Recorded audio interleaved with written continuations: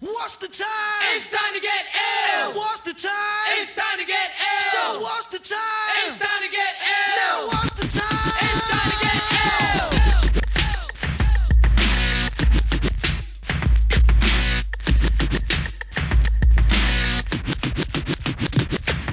ill. Hello, everybody, and welcome back to the Illiteracy Podcast. I'm your host, Tim Benson, a senior policy analyst at the Heartland Institute, a national free market think tank.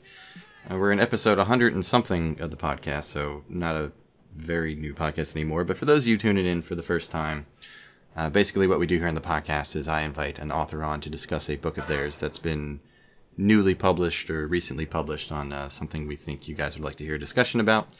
And then hopefully at the end of the podcast, or, even in the middle of the podcast, if you get your druthers about you, you go ahead and purchase the book yourself and give it a read. So if you like this podcast, please consider giving Illiteracy a 5-star review at Apple Podcasts or wherever you listen to the show, and also by sharing with your friends, as that's the best way to support programming like this. And my guest today is Dr. Stephen F. Knott, and Dr. Knott is a professor of national security affairs at the U.S. Naval War College, and prior to that, he co-chaired the Presidential Oral History Program at the Miller Center of Public Affairs at the University of Virginia. You may have seen his writings in Time Magazine or the Wall Street Journal or National Review, the Claremont Review of Books, the Washington Post, the Washington Times, the National Interest, Foreign Policy, Law and Liberty, and the Review of Politics, among many others. And his books include Secret and Sanctioned Covert Operations in the American Presidency, Washington and Hamilton, The Alliance That Forged America, Rush to Judgment, George W. Bush, The War on Terror and His Critics, and The Lost Soul of the American Presidency, The Decline into Demagoguery and the Prospects for Renewal. And lastly, he is the author of Coming to Terms with John F. Kennedy, which was published back in October by University Press of Kansas, and is the book we will be discussing today. So, Dr. Knott, thank you very, very much for coming on the podcast. I appreciate it. Thanks for having me, Tim. I'm looking forward to our discussion. Yeah, me too. I guess starting off, why don't you tell us about your personal personal history, I guess, for lack of a better term, with the Kennedys and with John F. Kennedy and the Kennedy Library itself, and what made you want to write this book? What was the genesis of it? I wanted to write this book, Tim, because, as your question suggests, I've sort of been living with John F. Kennedy, in a sense, all my life. My first memory as a child is of the Cuban Missile Crisis, and my parents watching this grainy black and white television. I'm not sure I even knew who this man was on the TV, but I could tell by the look on my parents' faces that they were deeply concerned about what he was saying. And they were trying to quiet my brother and I down, who were wrestling on the floor in front of the TV, which we did quiet down quickly again because we could see the fear. And then my older brother came home from school the next day and said all the kids were talking about the country going to war. That's my first memory as a human being. My second earliest memory is coming home from school from the first grade and seeing my mother crying in front of that same grainy black and white television as she watched the news from Dallas, Texas about the assassination of President Kennedy. So those are my two earliest memories, and they both deal with John F. Kennedy. And I should add to that I grew up in a Kennedy-worshiping family. I grew up in Massachusetts. My mother is of Irish Catholic descent. And John F. Kennedy, of course, broke that religious barrier that had kept a Catholic or any non-Protestant out of the White House for a considerable time. So in the view of my mother and many of her fellow co-religionists and fellow Irish Americans, John F. Kennedy could do no wrong. And I absorbed all of that as a young man.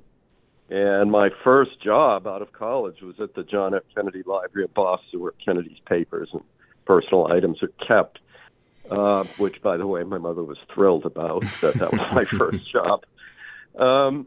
So I was very much part of that sort of worshipful scene, I guess I would call it. Mm-hmm.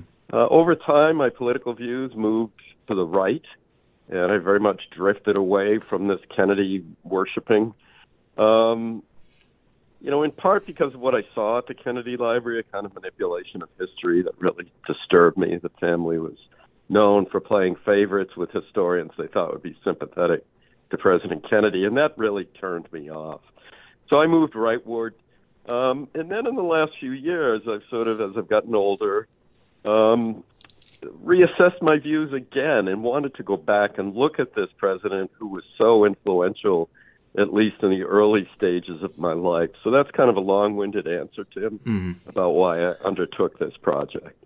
Yeah, you kind of, well, I'm a tad bit younger than you, but you kind of come from the same, or we sort of come from the same, well, not exactly the same place, but all four of my grandparents were Republicans who voted for John F. Kennedy, and all Catholic, Irish. So I mean, but they basically vote. I mean, the distinctions between Kennedy and Nixon were not that stark really on policy. That's and that true. Sort of thing back then. So it wasn't that big of a deal to switch parties in that time for that sort of stuff. But but they voted for him basically because he was Catholic. They wanted a Catholic president. Right. And then my grandparents say it was the worst vote we ever made because then we got LBJ and the Great Society and all that. Yeah. So they're good. But but I grew up in the North. I grew up in New Jersey and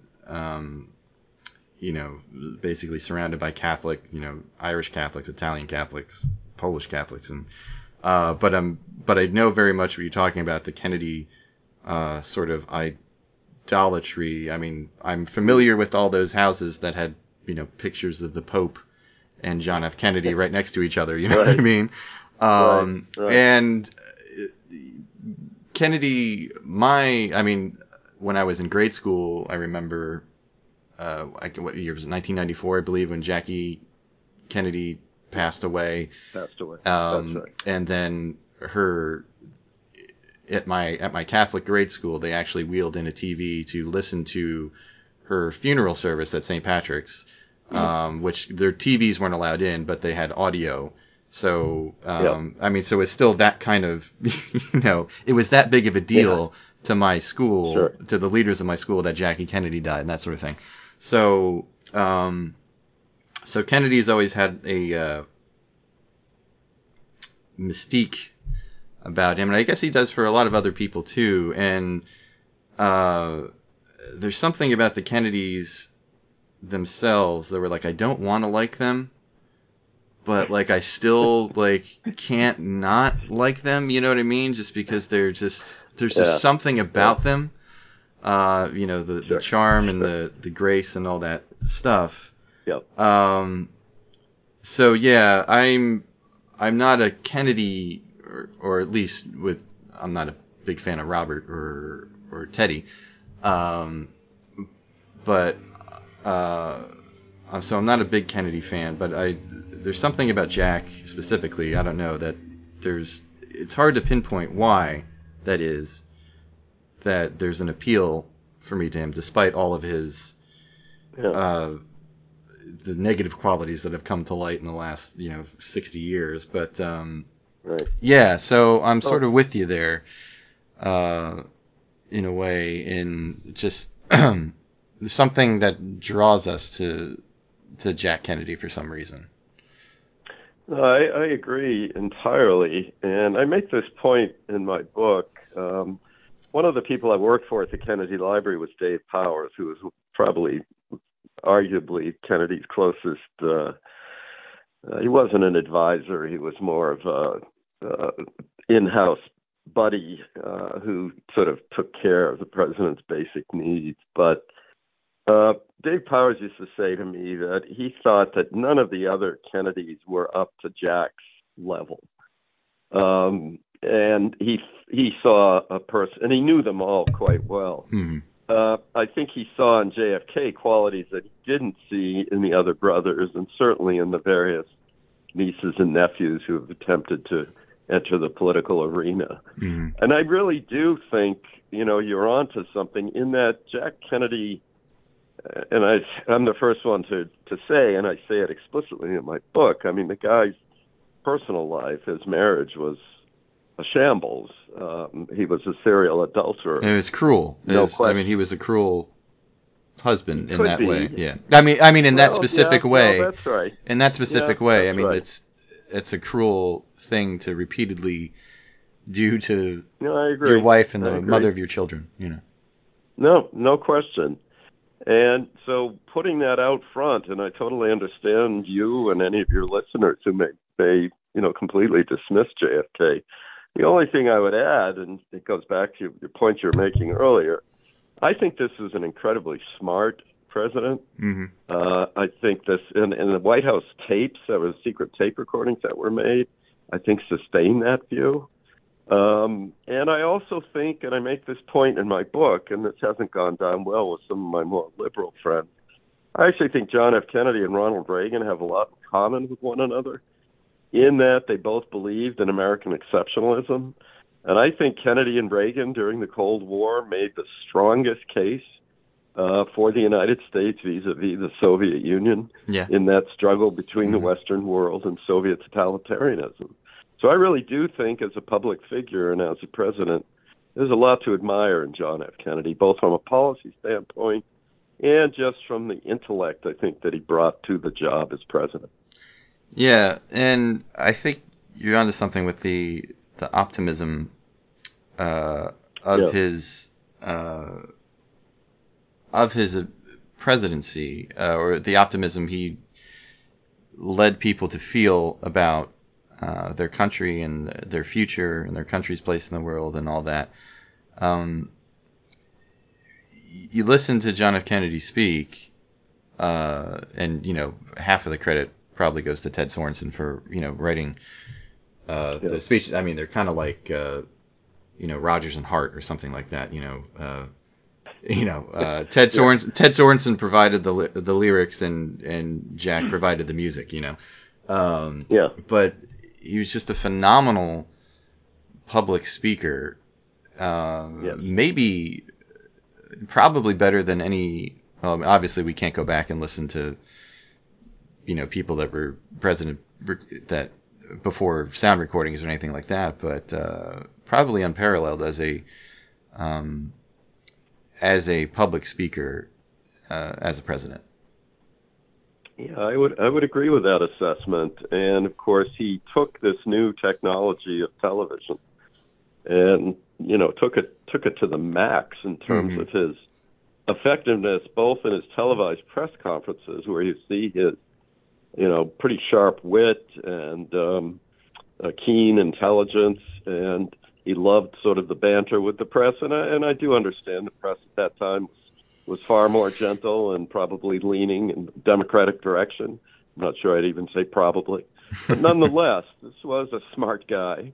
And his rhetoric, as you're rightly pointing out, I would argue some of those speeches of his, particularly, and I put quite an emphasis on this in the book, his civil rights address of June 11th, 1963, I think is actually a seminal document in American political history, where he really puts the weight of the presidency behind trying to put an end to Jim Crow and trying to resolve the leftover issues from the Civil War, which had taken place 100 years earlier. And then, of course, again, his foreign policy speech. His speech at the Berlin Wall in 1963. Again, I see Reagan and Kennedy in the same boat, in a sense, in terms of laying out a very stark difference between the American system and the Soviet system. And I think that counts for a lot. And they both like cutting taxes, too, so... Well, they did. Yeah. They did, yeah. And I should add, Tim, you mentioned your parents voting for Kennedy and then kind of regretting it. Grandparents, my grandparents. Excuse me, your grandparents. Yeah. I don't see, and this is obviously speculation, I don't see Kennedy going down the same path with the Great Society. He's not an FDR Democrat in a sense. He is the son of a wealthy businessman. Excuse me. And I know for a fact, having worked at the JFK Library, that a number of his economic advisors, I think, would share this opinion. He's not as much of a big government adherent as Lyndon Johnson was. He's not determined, as Johnson was, to sort of outdo FDR in terms of these incredibly expensive, incredibly complicated domestic initiatives. Again, I realize that's speculation, but I think it's speculation rooted in fact. Right. I mean, their regrets on the vote is not voting John in office, but no one obviously could have foresaw the assassination. And then with Johnson, I mean, part of the reason Johnson can get the Great Society through is because of the assassination itself, and presenting Kennedy as a martyr to these causes, and then the Republicans nominating Barry Goldwater for whatever I think about Goldwater. I like Goldwater, but he was obviously outside of the mainstream of American politics at the time, and so nominating that person at that time when the Democrats were already probably going to do well because of the aftermath of the assassination, the hangover from that, led them to getting those massive majorities that in Congress that LBJ needed to pass all those Great Society programs. Absolutely true. Yeah. Absolutely true. And by the way, Kennedy was hoping, or I should say, let me put it this way, he was sort of most concerned about running against Nelson Rockefeller or George Romney, the governor of Michigan, Mitt Romney's father, in 1964, more moderate Republicans who were somewhat comfortable with the modern welfare state. He feared them. He did not fear Gold. He liked Goldwater, by the way. They actually had a very friendly relationship. They even talked about if they were to face each other in 64, they would go around the country debating one another in a series of televised debates. I don't know if that would have happened or not. But, yeah, absolutely. There's no question that the sort of overwhelming endorsement of Johnson in 64 and then his desire to outdo FDR is in great measure attributable to the assassination of President Kennedy and Johnson's skillful use of that event for political purposes. Yeah, he was actually fairly friendly with Nixon, too, at least before 1960, because they were in the same congressional class. They came into Congress together, and they spent some time together in Congress. And I mean, there was actually I had Irving Gelman on for his last book about the 1960 election, and he says there was a point where Jack stopped by Nixon's office and dropped off like an envelope full of cash and for his re-election campaign, and was just like, it's from Dad, but keep it on the hush hush sort of thing. So so I mean, they were invited Nixon to his wedding. They were. He had a very what's the right word? Well, I guess friendly relationship or a good relationship with across the aisle. He was. I mean, his family was very tight with Joe McCarthy. That, I mean, all kinds of things. So he liked to work in a bipartisan fashion. I think that's absolutely correct. And again, you asked earlier, in a sense, why I wrote this book, why now? I mean, to some extent, it's a look at an era when politics was not a blood sport, when you could have those kinds of bipartisan relationships. Look, I'm not saying it was not an idyllic era by any stretch, but I would say it was far improved, over the atmosphere that we see today, where any movement across the aisle is seen as evidence of treachery, ideological treason. Yeah, exactly. You mentioned earlier at the start about you sort of got disillusioned with the Kennedy family when you were working at the library and saw how they limited access to materials in the library to sort of court historians and that sort of thing. But one thing I was curious about, how does the Kennedy family block access to his library? Isn't that stuff supposed to be open to all researchers? How does that work, that they have like sort of veto power on who gets to see certain things. Well, Tim, so keep in mind, I'm talking about events. I was there from 1979 to 1985. Mm-hmm. And in the early days of that library, the family presence, and through Dave Powers, who was the museum curator, who I mentioned earlier, he was sort of their watchdog. He would alert them if there was somebody poking around the archives that they thought might be something of a threat. The reason they were able to get away with that, and they could not get away with that now, is because the Presidential Records Act of 1978 changes everything. And Richard Nixon, after Watergate, really becomes the first president subject to that. Prior to 1978, presidential documents were basically seen, other than the classified material, as sort of the property of the outgoing president. So that's how President Kennedy's estate, in a sense, was able to maintain control over who got to see these materials. And, of course, they would give the green light to people like Arthur Schlesinger Jr. or Doris Kearns Goodwin, historians they believed they could trust, end quote. That's why they were able to do that. Today it would be much more difficult and contrary to the Presidential Records Act of 78. Okay, gotcha. And speaking of the Kennedy family and these hangers-on, or members of, not in the family, but sort of in like the Kennedy circle, how has the family and those sort of hangers-on, how have they distorted Jack's legacy for their own ends?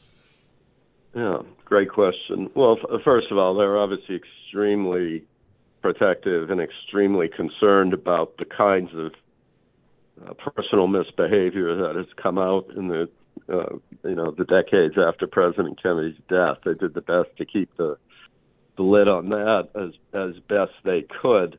But in some ways, what I find even more disturbing is there was a kind of concerted effort, first with Robert Kennedy, then to some extent with Ted Kennedy, to, in other words, to update President Kennedy's record so that it fit with what Bobby Kennedy was campaigning for, or what Ted Kennedy was standing for. So there's been this constant sort of refurbishment or renovation of Kennedy's record that was designed to enhance the political prospects of his siblings. And so that's, if that makes sense, that's probably the biggest force behind sort of constantly distorting this record. So, for instance, to give you a specific example, Robert Kennedy's account of the Cuban Missile Crisis in his book 13 Days is pretty much fictional, but it's an account designed to put Robert Kennedy in a great light. Not so much, not that it was critical of his brother by no stretch, but it's not an accurate account. And the reason I can say that with some certainty is because we have tape recordings of almost everything that went on inside the White House during those 13 days. And Bobby Kennedy's account in his book, 13 Days, is really distorted. And again, it was designed to make him look good, to sort of update, to be kind, distort, to be accurate, what really happened for the benefit of Robert Kennedy. Did they use the book as the basis for the movie? I know they have the same title, but I wasn't sure, because like Kenny O'Donnell's sort of like the main character of that, but which is a very good movie, but it's just not true. No, exactly. I mean, to some extent, that I've always been interested in historiography and about how Americans, both the public and scholars, come to adopt certain narratives. The Kennedy family, the Kennedy presidency, and the Cuban Missile Crisis in particular are a perfect case study of how myths get created. And that book, 13 Days, lives on to this day with Robert Kennedy being sort of the center of it all and the one who suggests ignoring the hawkish Khrushchev letters, etc. And it really is fictional. There was one voice throughout the entire missile crisis, for better or for worse, who was saying we have to make some concessions. That's President Kennedy. Robert Kennedy actually took a very hawkish stand. But 13 Days, the book, sets the mold. The movie, and working in even more fictional elements, as you mentioned, the role of Kenneth O'Donnell, it's just a classic case study in the distortion of history and how things get added over the decades that are even further removed from the truth. Yeah, I mean, even the, the whole Camelot thing, I mean, that's basically entirely the creation of Jackie and Ted White. That's right. And that's right. Jack probably didn't even like the Camelot soundtrack that much. He may not have. Jacqueline Kennedy insisted he did, but no, that's absolutely right. Jackie plants the Camelot idea in Teddy White's mind. This is within 2 weeks of the assassination. By the way, even she comes to admit later on in life that was a little bit over the top. Yeah. But yeah, Mrs. Kennedy, I mean, God bless her. She had gone through an absolutely traumatic event, sitting by her husband's side in broad daylight and seeing him murdered. But, she is very much responsible, not just for the Camelot coining that term, but also for the pomp and circumstance surrounding that funeral. She's determined to sort of have a procession that's equal to the one given to Abraham Lincoln almost 100 years earlier. So she is very focused on cementing President Kennedy's legacy. And, for better or for worse, she succeeds at that. Yeah.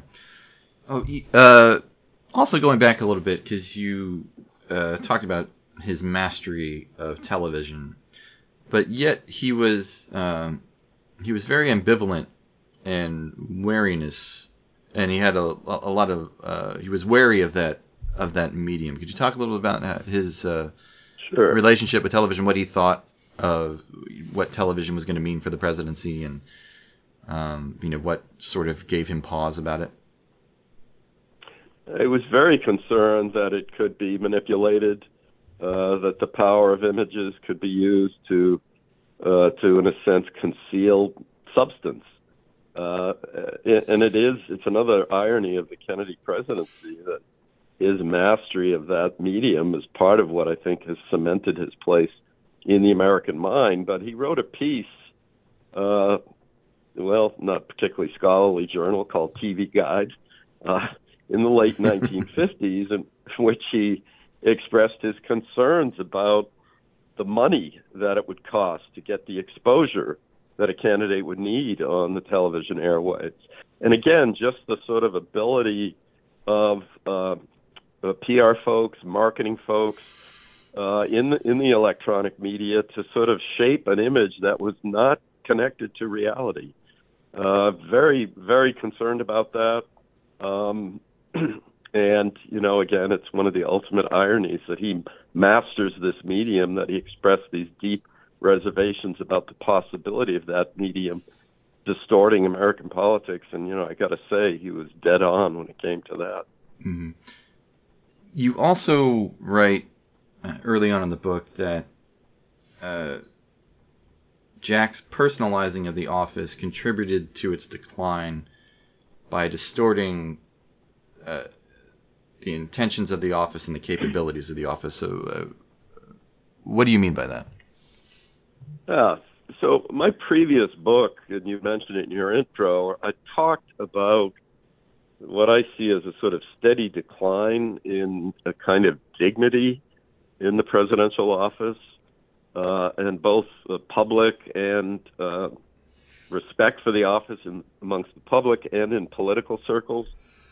And I think part of that is attributable to we're experiencing now almost over a century, beginning with Teddy Roosevelt and Woodrow Wilson, of overpromising on what the presidency can deliver and overpromising on what the federal government writ large can deliver. And so the kind of expansive rhetoric that you saw from TR, from Woodrow Wilson, from Franklin Roosevelt, and John F. Kennedy, who talked about the president being as big a man as he wants to be, and that no problem of human nature was beyond man's reason.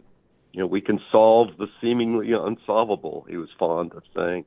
That kind of overreaching, that kind of inflated expectations, when the rubber meets the road, the government and the presidency cannot deliver on these extravagant promises.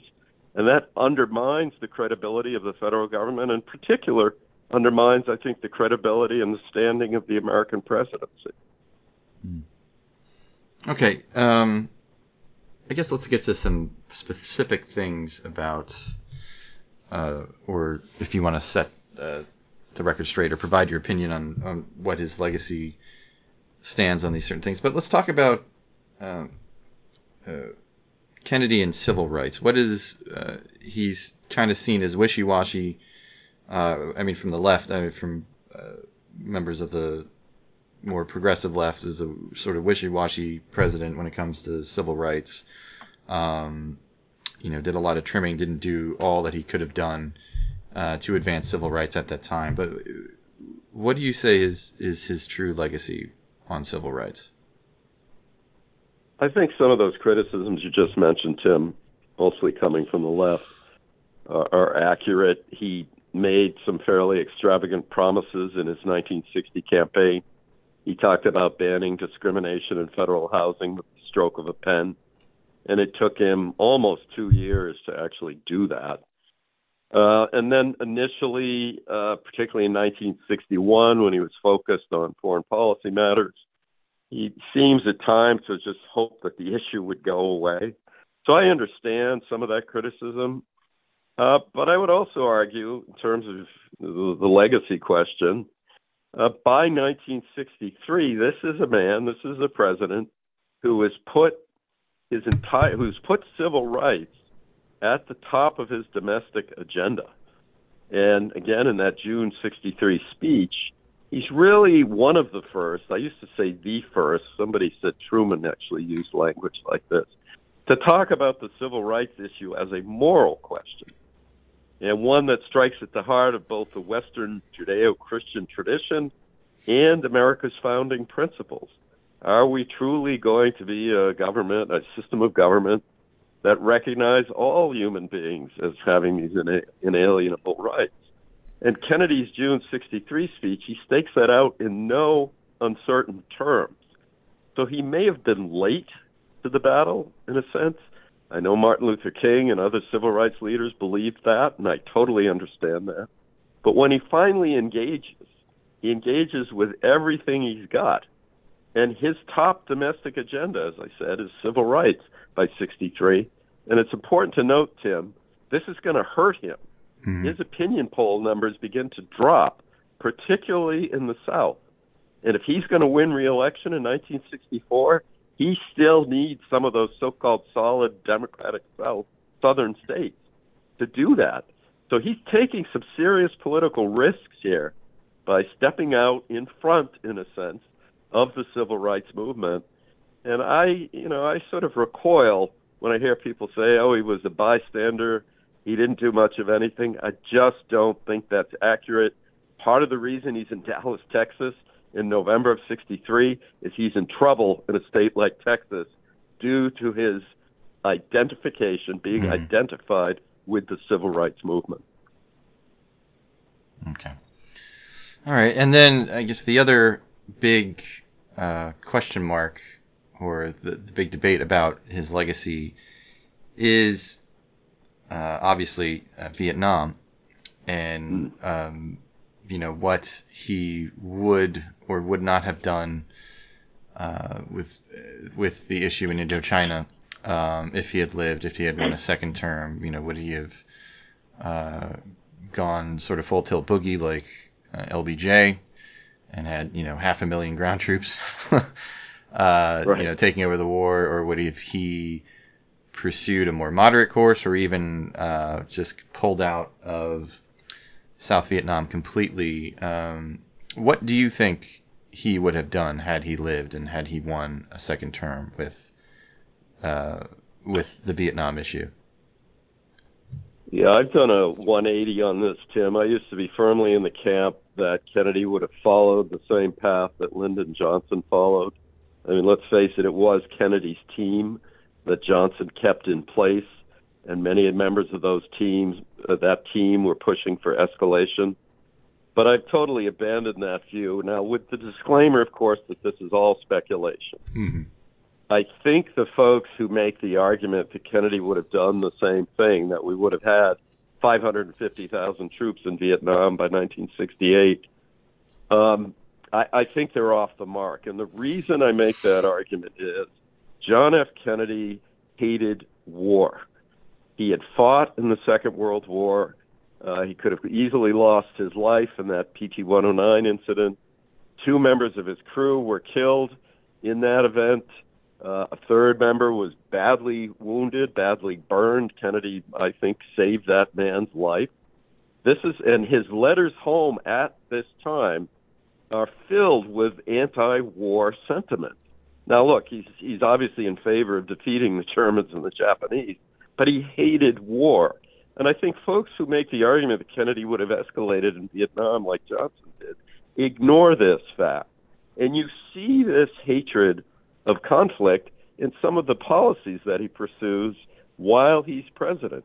I mean, during the Bay of Pigs, which is totally his responsibility, he refuses to escalate it, despite intense pressure to do so. When the Soviets put up the Berlin Wall, he's got people telling him, Mr. President, you need to do something. You need to knock this wall down. He refuses to do it.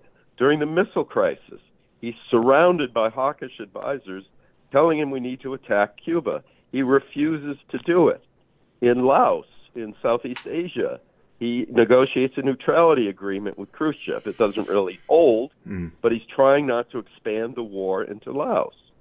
So there are a number of policy decisions this man makes, well short of escalation, well short of committing the United States to hostilities. I just don't think this is a president who would have sat by in a second term as body bags are returning by the hundreds, in some cases, in some months, I think closing in on 1,000.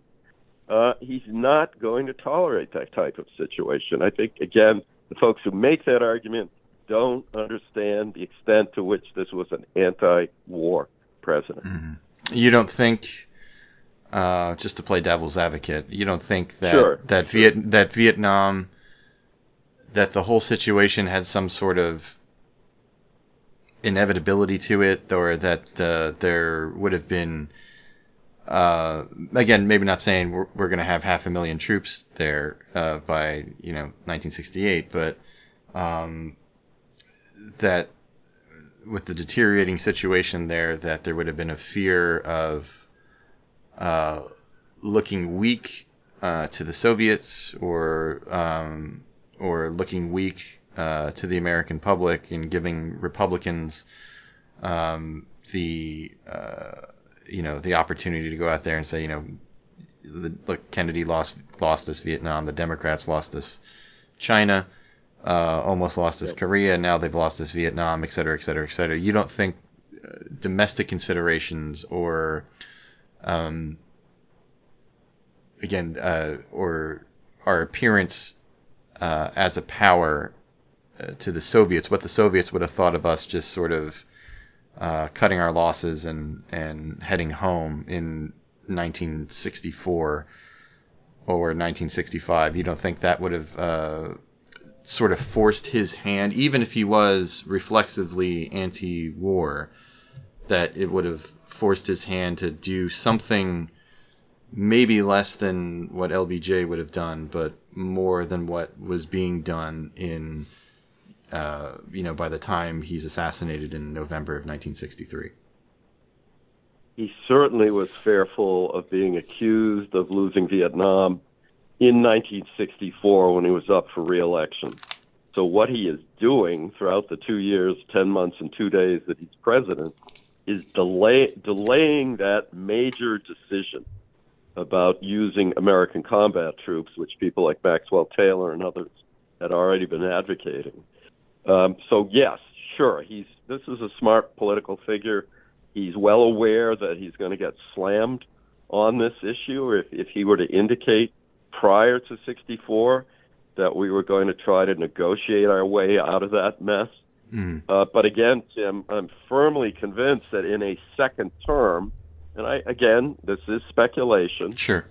But I think in a second term, he would have somehow tried to pull what he did in Laos, which was this neutrality agreement. Now, would it have held? Absolutely not. It would not have held.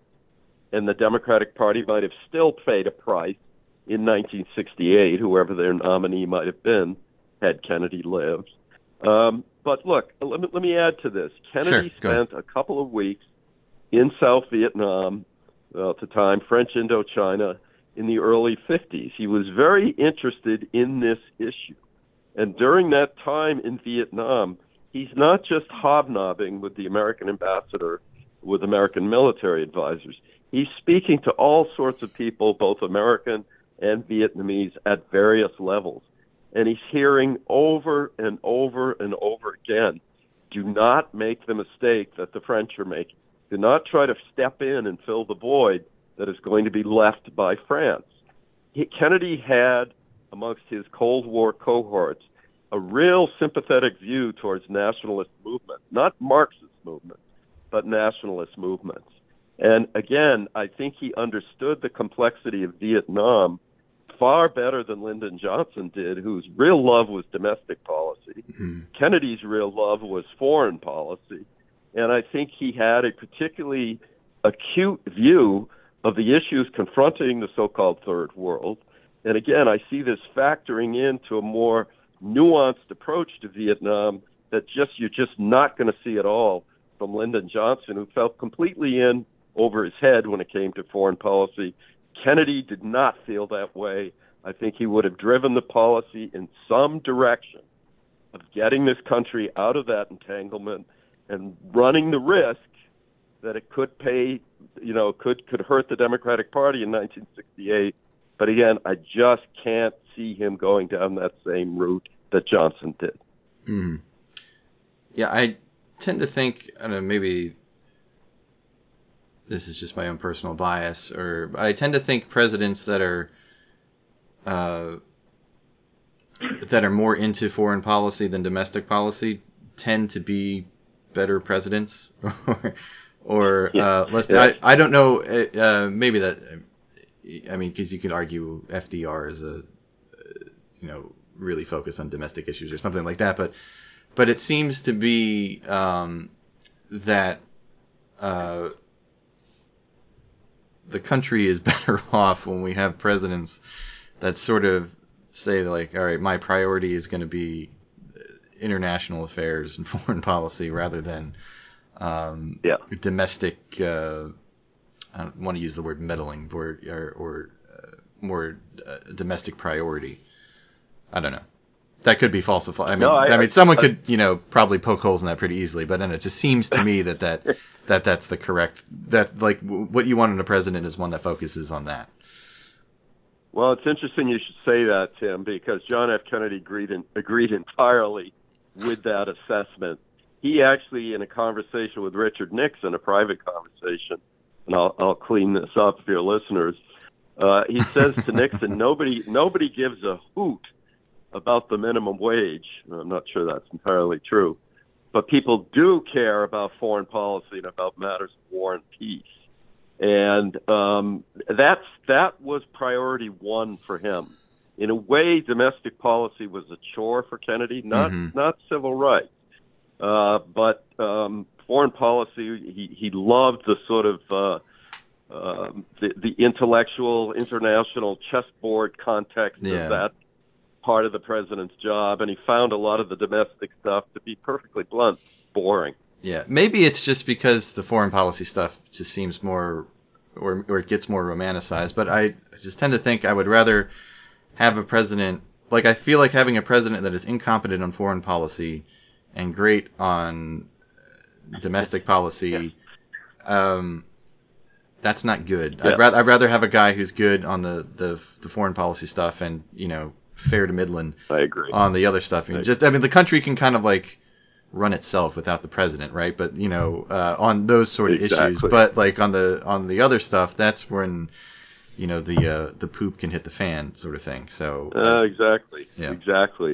And if I could add to that, Tim, Kennedy was also obsessed with obsessed maybe a little too strong, but very concerned about nuclear weapons and about the whole doctrine of mutual assured destruction.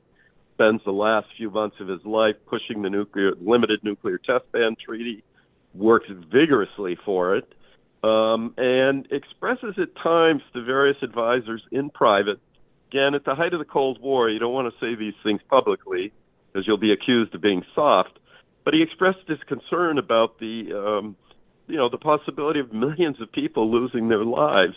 And he even mentions at one point young children, including his own, who could be lost in a nuclear holocaust.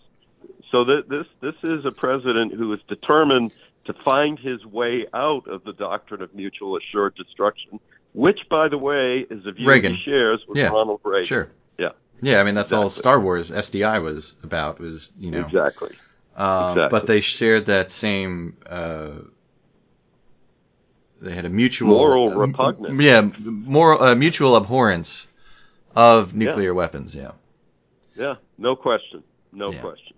All right, getting close to the end here, so let me see. One thing, well, I'm going to assume, just because so many people believe in it, that there is probably a not insignificant number of listeners to this podcast who think there was a conspiracy to assassinate John F. Kennedy in Dallas, in Dealey Plaza in November 1963. Can you do me the personal favor of sort of pooping on these people for a bit? What really happened in Dealey Plaza, November 26, 1963? Well, I won't poop on the people, but I'll certainly poop on the conspiracy theory. Yeah. I mean, that's basically what and by the way, I do understand why a majority of Americans at this point believe there was a fairly vast conspiracy involved. Part of the reason was the Warren Commission that looked into President Kennedy's death did conceal some things, and one of the biggest things they concealed was the American campaign, which had begun under Eisenhower and continued under Kennedy, to assassinate Fidel Castro. And because that was so highly classified, that was just off limits. Operation Mongoose. Right. Operation Mongoose. Yeah. The members of the Warren Commission would have known about it, but they don't deal with it at all in their final report. So that is a gaping hole in the account of what happened. And when that's revealed 15 or 20 years later, people say, there you go. There's a smoking gun. There's something far more at work here. Look, the fact is that the evidence against Lee Harvey Oswald is overwhelming. Mm-hmm. There were 3 people on the floor right below Oswald who heard the shell casings fall on the ceiling of the 5th floor of the depository. Oswald's on the 6th, who had plaster falling on their heads from the reverberations from the gunshot. The rifle that's found on the 6th floor is the one that Oswald had ordered. His palm print is found on the rifle. He shows up at work that morning with this long, wrapped up item, and somebody says, "What's that?" And he says, "Curtain rod." I mean, I don't know about you, but when I go to work, I don't bring curtain rods with me. And we know for a fact that he killed Officer J.D. Tippit within an hour and 20 or so minutes after the assassination. Multiple eyewitnesses for that. Multiple witnesses, yes. So the evidence against Oswald is overwhelming. Now, the fact that he's silenced 48 hours later by Jack Ruby also, of course, plays into the conspiracy industrial complex, I like to call it. But Ruby, it was in a way a fluke. Had they moved Oswald at the scheduled time, Ruby wasn't even in the garage when that would have happened. So if Ruby was part of a conspiracy to take this guy out, he'd have been there on time. Mm-hmm. That's just one element of all this. But I do think what's underlying all this, Tim, is a desire to infuse the death of President Kennedy with more meaning, Yeah, with balance some the scales. rationale. Yeah, exactly. Even Jackie Kennedy said something to the effect of, "I can't believe my husband was killed by a silly little communist." She wanted him to be, if he was going to die, a martyr for civil rights or for some larger issue. And I think we all sort of want that as human beings. And we recoil at the idea that one misguided, narcissistic individual who had dreams of being an historic figure, and by the way, succeeded at that, could change the course of history. But I'm sorry to say, at this point, 60 years out, the evidence against Oswald is overwhelming. And, but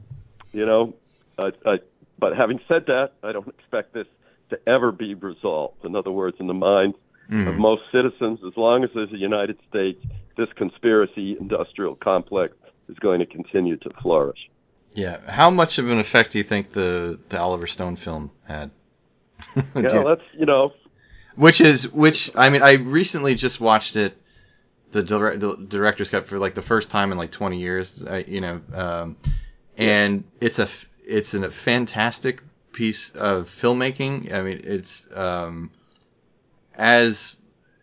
for like the craft of film, of making a movie, it might be one of the best movies ever made, but it's such a malicious, just a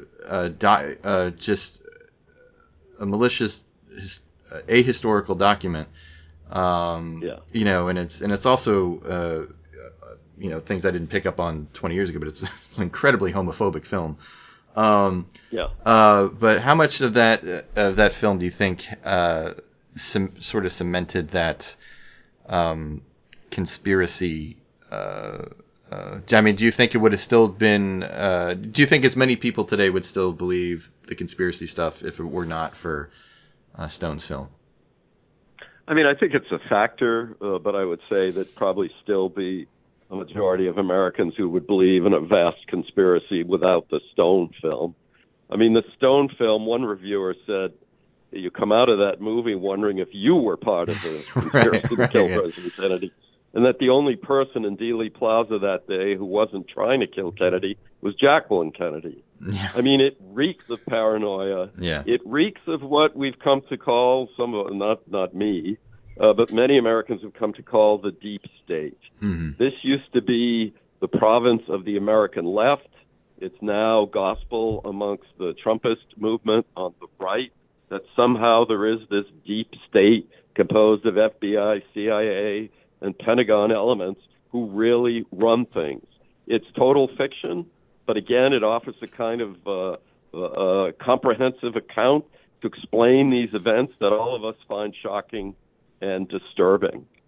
Yeah, when I was a kid, I got to take some classes at Montclair State University of New Jersey, and one of the classes I took, and this must have been probably like a year or two after the Stone film came out, was this class on conspiracies or conspiracy theories, and the professor did all kinds of these different conspiracy theories over time, including like the Paul McCartney actually died in a car accident in 1967 and was replaced by a lookalike. Right. All that stuff. But he did the main part of the course was on the Kennedy assassination, and it was basically him just refuting every single like point of like the Stone film, because it just came out like a couple years before. I mean, to the point where like he actually brought like a Mannlicher Carcano, like the same rifle Oswald used, into the class, and like had like people in the class like fire three. Not actual live rounds, or nothing was in the rifle, but like we were all kids, and he was like, all right, get off 3 shots in 11 seconds, and like every kid could do it.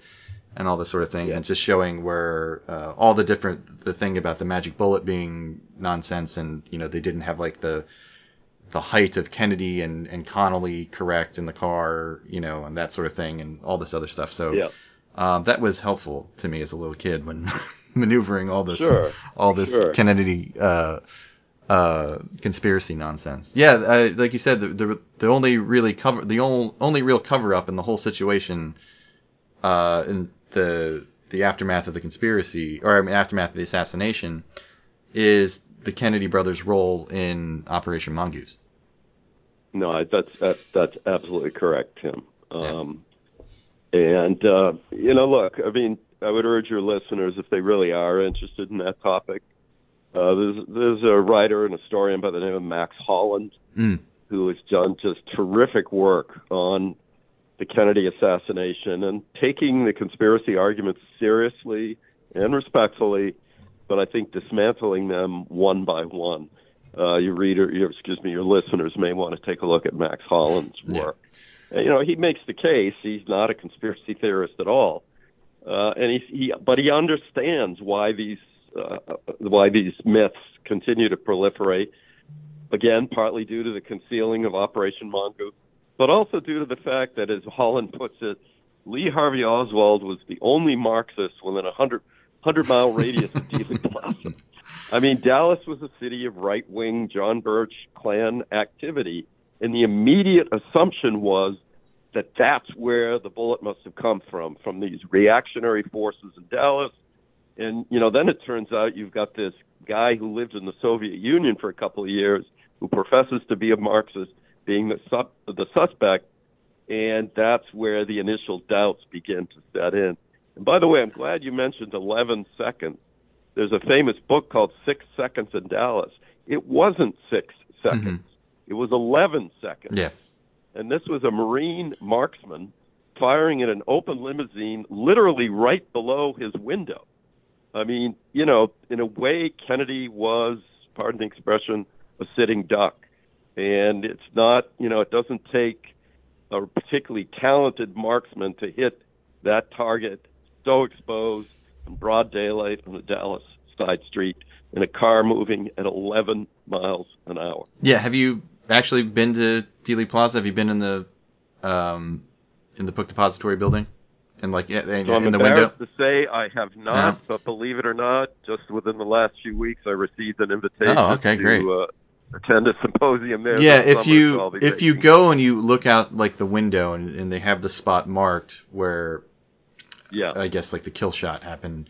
I mean, you can just see, you can just look at it and just be like, all right, yeah, this is definitely 100% doable for someone who's trained, who's basically who's a professionally trained marksman, No, exactly. Who, by the way, 6 months earlier had taken a shot at a retired General Edwin Walker, who was kind of, a leader of right-wing elements in Dallas. Oswald missed that shot. Walker was standing, I think, in his kitchen. But again, it's that same rifle that's going to show up 6 months later on the 6th floor of the Texas School Book Depository. Mm-hmm. So again, it's not 100% solid, but the evidence is overwhelming in my view that it was Lee Harvey Oswald who had dreams. I mean, he kept a diary that he called, his historic diary. And again, this is a guy who had dreams of becoming a historical figure. Here he is stuck working in a book warehouse, and he's going to make a name for himself, and he succeeded. Yeah. All right. Well, I've kept you already a little longer than I told you I was going to keep you, so my apologies. But I'll just a couple more questions, I guess, before we go. But just sort of wrapping up. Why don't you tell us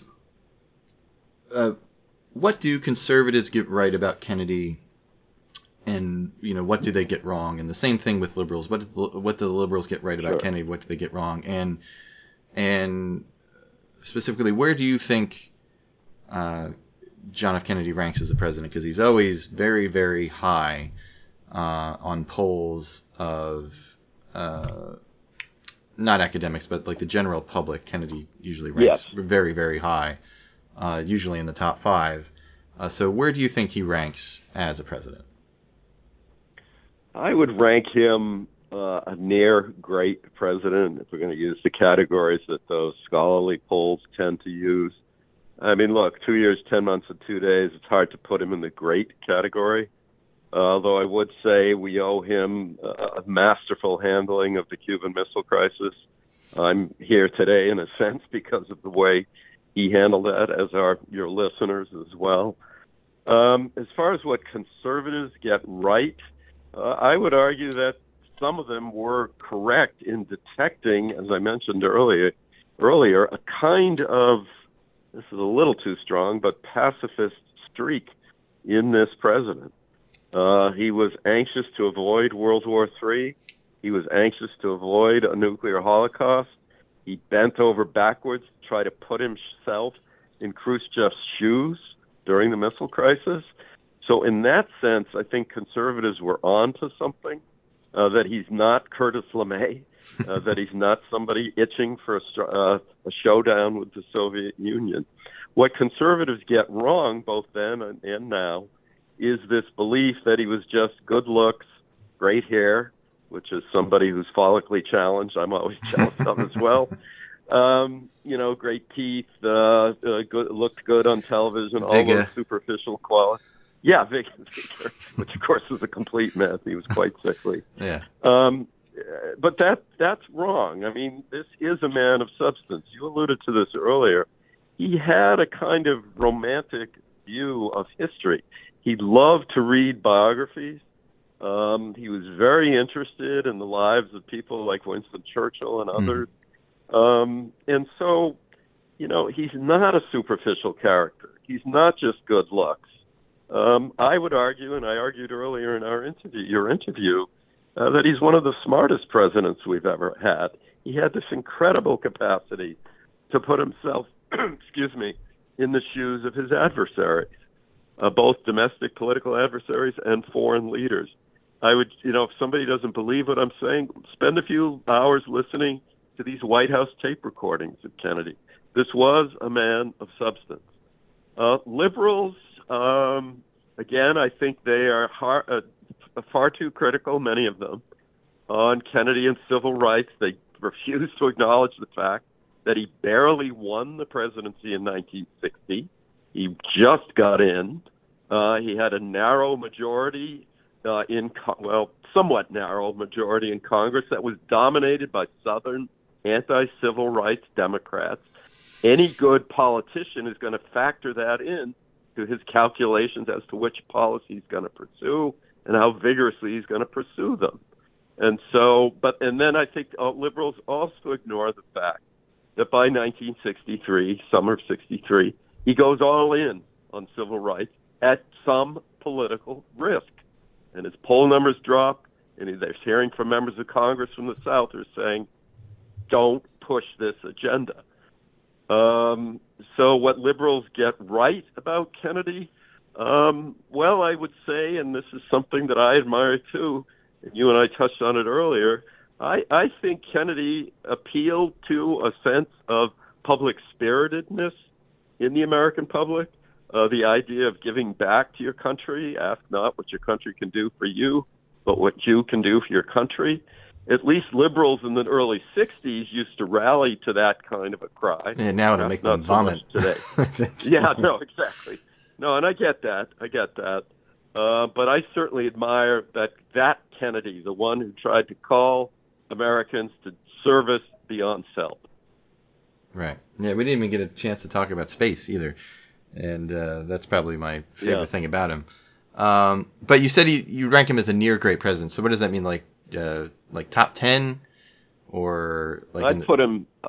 Well, so in the most, I'm part of these. C-SPAN every 4 years does a pretty exhaustive survey. Siena College does the same. I participate in both those.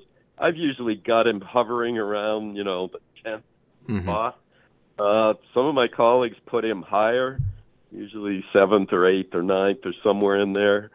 I just, I don't think I can go much beyond that, again, because of, I'm sorry, the brevity of his presidency. And while I think it was a significant presidency, both in terms of policy and in sort of, and this isn't necessarily a positive thing, the continued expansion of the powers of the presidency and the perception that this is a nation dominated by the presidency. I don't find that healthy, but he contributes to that. So he's a significant figure, but again, due to the brevity of his presidency, I just can't put him up with an FDR or a Lincoln or a Washington, who, by the way, I greatly admire, and I always put in that number one slot because none of this happens without George Washington. Yeah.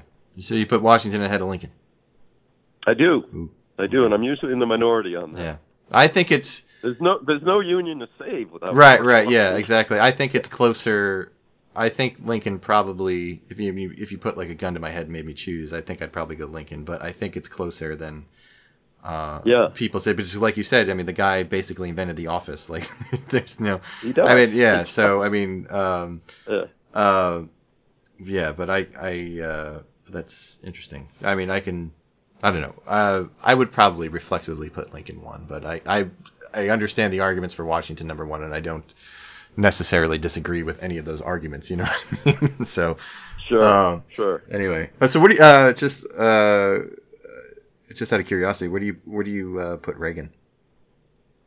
I usually put Reagan quite high, and I think the last time around I had him kind of in the middle of that top. Well, I probably had him somewhere around 7th or 8th or 9th, somewhere in there.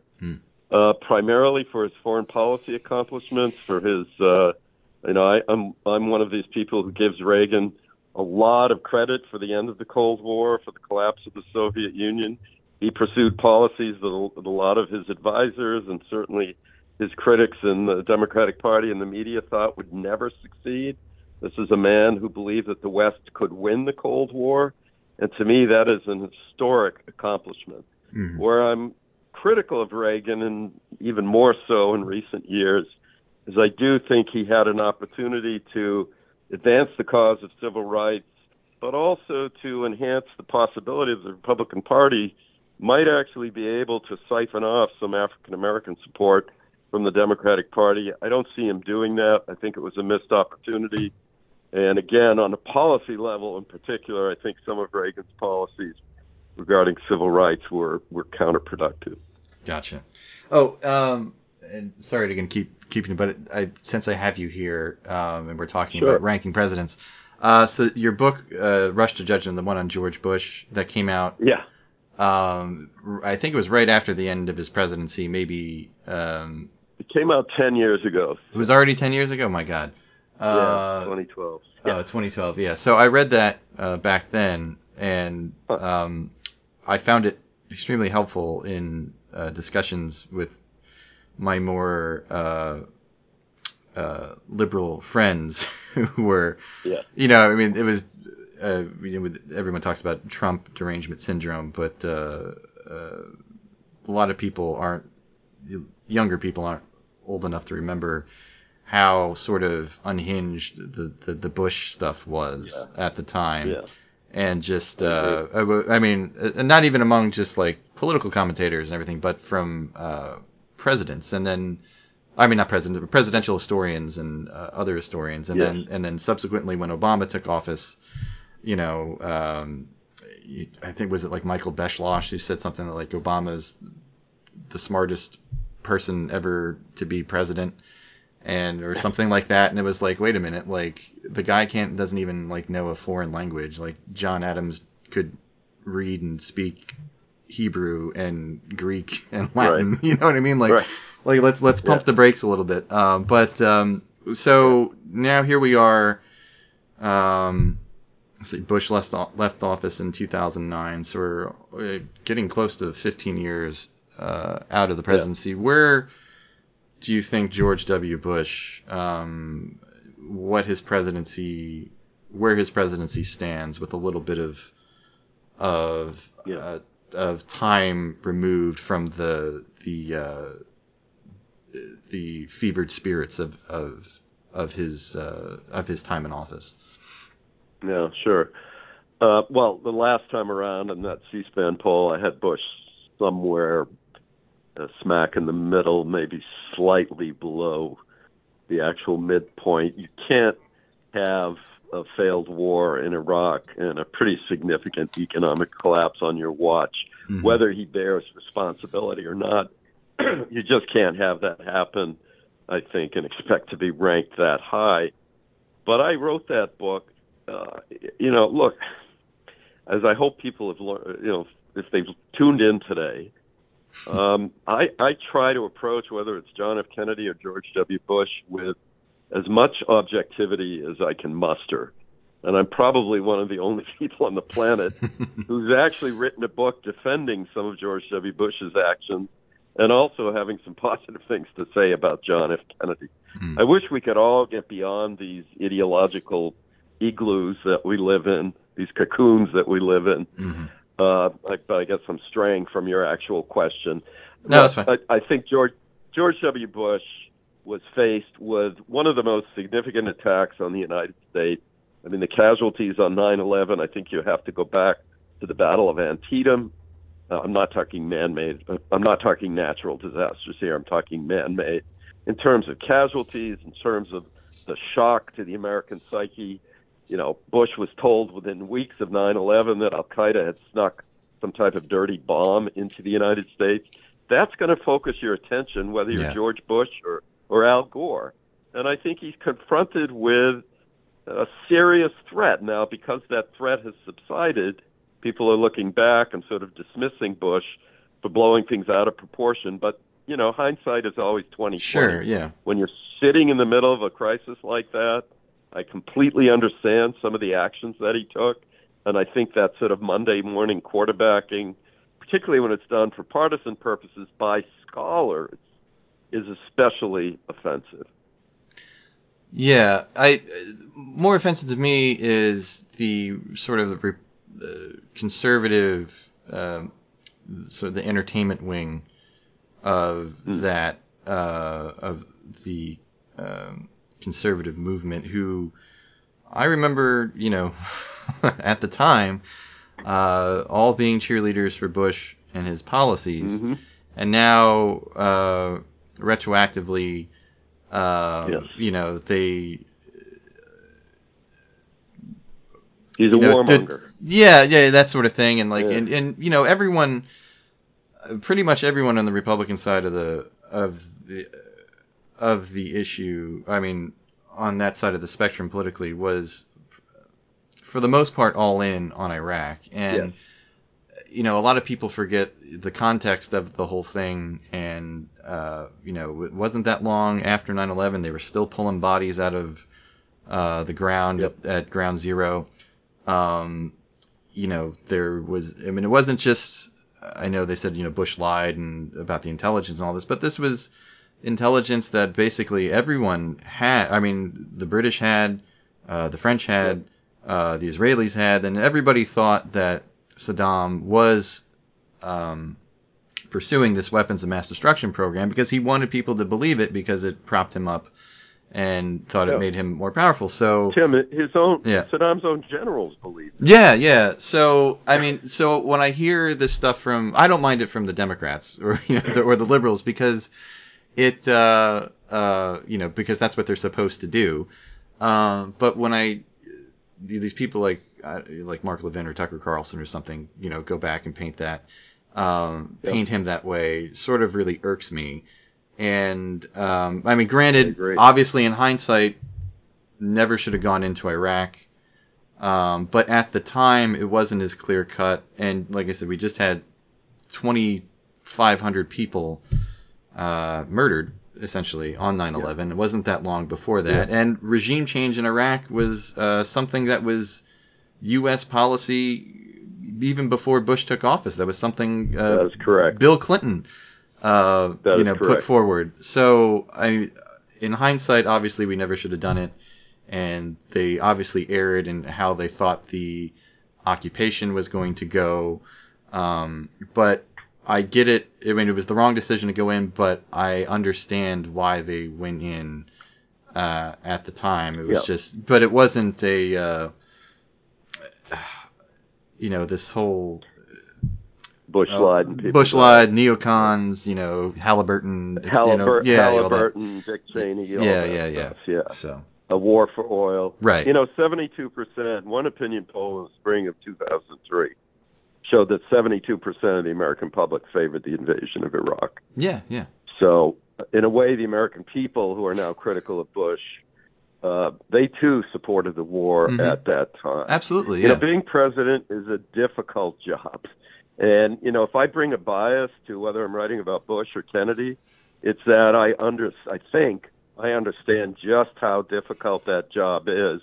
and how I could make the case, I think, for almost every American president, they do not take this decision to go to war, to use force, lightly.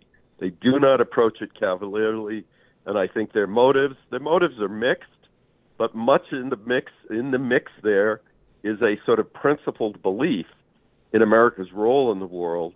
These are not people who are doing it to line the pockets of Wall Street or of Halliburton. Yeah, I mean, it was basically, look, this happened on our watch. We cannot let this happen again. And we're basically going to do whatever we think we can do to make sure that it doesn't happen again. That's correct. Yeah, so anyway, we can relitigate all that for, all day. But, so like I said, I kept you a little long. Sorry about that. But just one last question. It's the question I ask everybody that comes on the podcast, basically. And that's, what would you like the audience to get out of this book? Or what's the one thing you'd want a reader to, who having read it, what would you want them to take away from it having read it? I think the most important thing I would hope the reader would take away from my book is that it's important for all of us to somewhat continually revisit our political beliefs, our political principles. I'm not advocating that people, stick their finger in the wind and change with every, sentiment expressed in a public opinion poll. Not in the least. But try to move beyond your own ideological echo chambers. Do the hard work that's required of being a good citizen, which means, reading and paying attention to civic affairs, not just, picking something up off the internet and running with it. In a way, this is the most personal book I've ever written. It's a book about my own transitioning political views, which, again, I believe is a healthy thing in a republic. I believe that we're living in somewhat dire times where we view our fellow citizens as enemies if they don't agree with us. That is remarkably unhealthy. John F. Kennedy didn't do that. George W. Bush didn't do that. And so, again, it's a pitch in a way to look at your own views, to use the power of your reason, and to avoid being stuck in a kind of ideological position where you're unwilling to listen to opposing arguments. All right. Very well said. All right. Again, the book is Coming to Terms with John F. Kennedy. Highly, highly recommend this book. It was for those of you interested in Kennedy or just mid-20th century history or anything like that, it's a thought-provoking look at the man and what his legacy is for, how the Kennedy presidency affects us today and how it's likely to continue to do so in the future, and, what certain developments might mean for Kennedy's reputation in the future. I mean, talking about Me Too and all that stuff. So, so it's a great little book. Highly, highly recommend to everybody. Make sure you go pick it up. Again, the book is Coming to Terms with John F. Kennedy. The author, Dr. Stephen F. Knott. And Dr. Knott, thank you very, very much for coming on the podcast and discussing the book with me. And thank you for writing the book, too. So, it's not an easy thing, so I appreciate it. Thank you, Tim. I've thoroughly enjoyed our discussion today. Great, thanks. Oh, one more thing before we go. Anything else you want to plug? Any social media or anything, appearances, anything coming up or anything you're working on? Anything like that you want people to know about? Well, I'd love folks to follow me on Twitter. Here, I just sort of criticized people who get their news off the internet, but I am on Twitter at Publius57, Publius being the pen name of the authors of the Federalist Papers. I'm not sure what my next book is going to be. I've got a few ideas in mind. I'm actually retiring from my full-time professorship. Hey, congratulations. War College in 2 weeks. Thank you, Tim. But I'm not going to disappear. So I appreciate you and your listeners. All right. For tuning in today. All right. Well, yeah. Again, thank you very, very much for everything. And for those of you out there, if you like this podcast, please make sure. Again, like I said earlier at the beginning, please make sure you leave us a 5-star review and share with your friends. And then if you have any questions or comments, or if you have a book you'd like us to cover on the podcast or discuss in this podcast, you can reach out to me at tbenson@heartland.org. That's TBENSON at heartland.org. And for more information about the Heartland Institute, you can just go to heartland.org. And speaking of Twitter, we do have our Twitter account for the podcast that you can reach out to us there too with any questions or comments. Give us a follow, send us a DM, all that kind of stuff. Our Twitter handle is at illbooks, at illbooks, at ILLbooks, so make sure you check that out. And that's pretty much it. So thanks for listening, everyone, and we'll see you next time. Take care. Love you, Robbie. Love you, Mom. Bye-bye.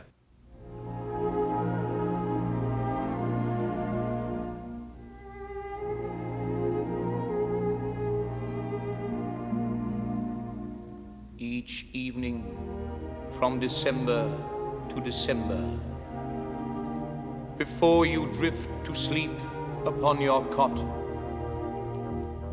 think back on all the tales that you remember of Camelot. Ask every person if he's heard the story, and tell it strong and clear if he has not, that once there was a fleeting wisp of glory called Camelot. Camelot, Camelot, I know it gives a person pause, but in Camelot, Camelot, those worldly go laws, where once it never rained till after sundown. By 8 a.m. the morning fog had flown. Don't let it be forgot that once there was a spot for one brief shining moment